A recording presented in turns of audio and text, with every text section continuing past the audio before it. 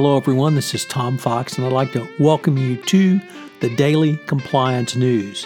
The Daily Compliance News is an offering of the Compliance Podcast Network. September 13th, 2019, the Rattle Out of the Pram edition. First up, from Bloomberg, former Peruvian President Alejandro Toledo must remain in a California jail while fighting extradition to his home country of Peru. Magistrate Thomas Hickson rejected his request to be released on bail, saying the risk is too high that he would flee and the assets he offered to put up were insufficient.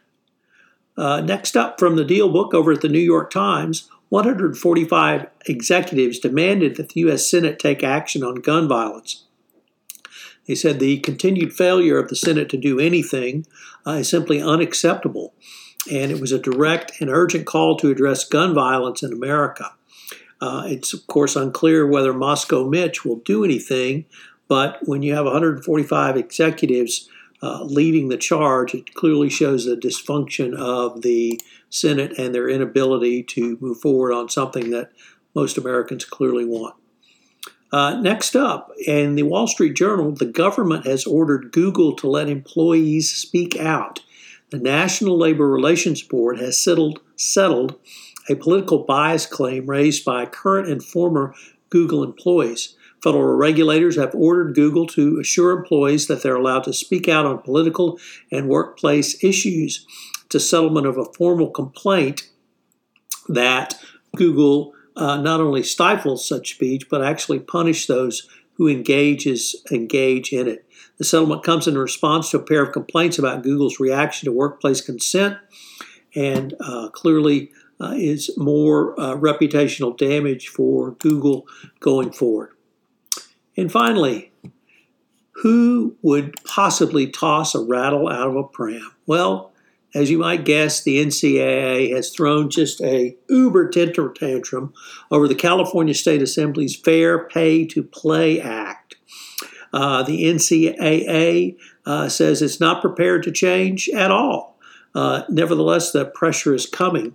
The NCAA opened with a statement that there's currently a level playing field for all students and athletes, which this would upend. The NCAA has also claimed that they won't allow the colleges outside of California to play in college championships because they'd be playing professionals.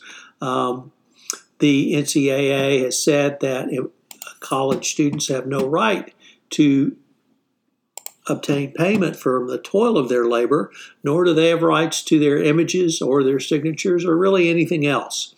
The NCAA has said that they're working on a proposal, but they've got 100 years to do it, and they just can't seem to get around to it. So, major temper tantrum by the NCAA over this California law. The clear movement by some 13 or 14 other states to address this via legislation will certainly spell the end of the NCAA, no doubt one of the most obstructionist and corrupt organizations in college athletics today. So when you wonder about who's going to throw a rattle out of a pram, well, when the legislature starts taking away the NCAA's ability to keep college students from receiving any pay, that would certainly qualify going forward. Over the past couple of weeks, I've been running a podcast series on Converge 19, the conference being put on by Conversant, October 2nd and 3rd in Denver.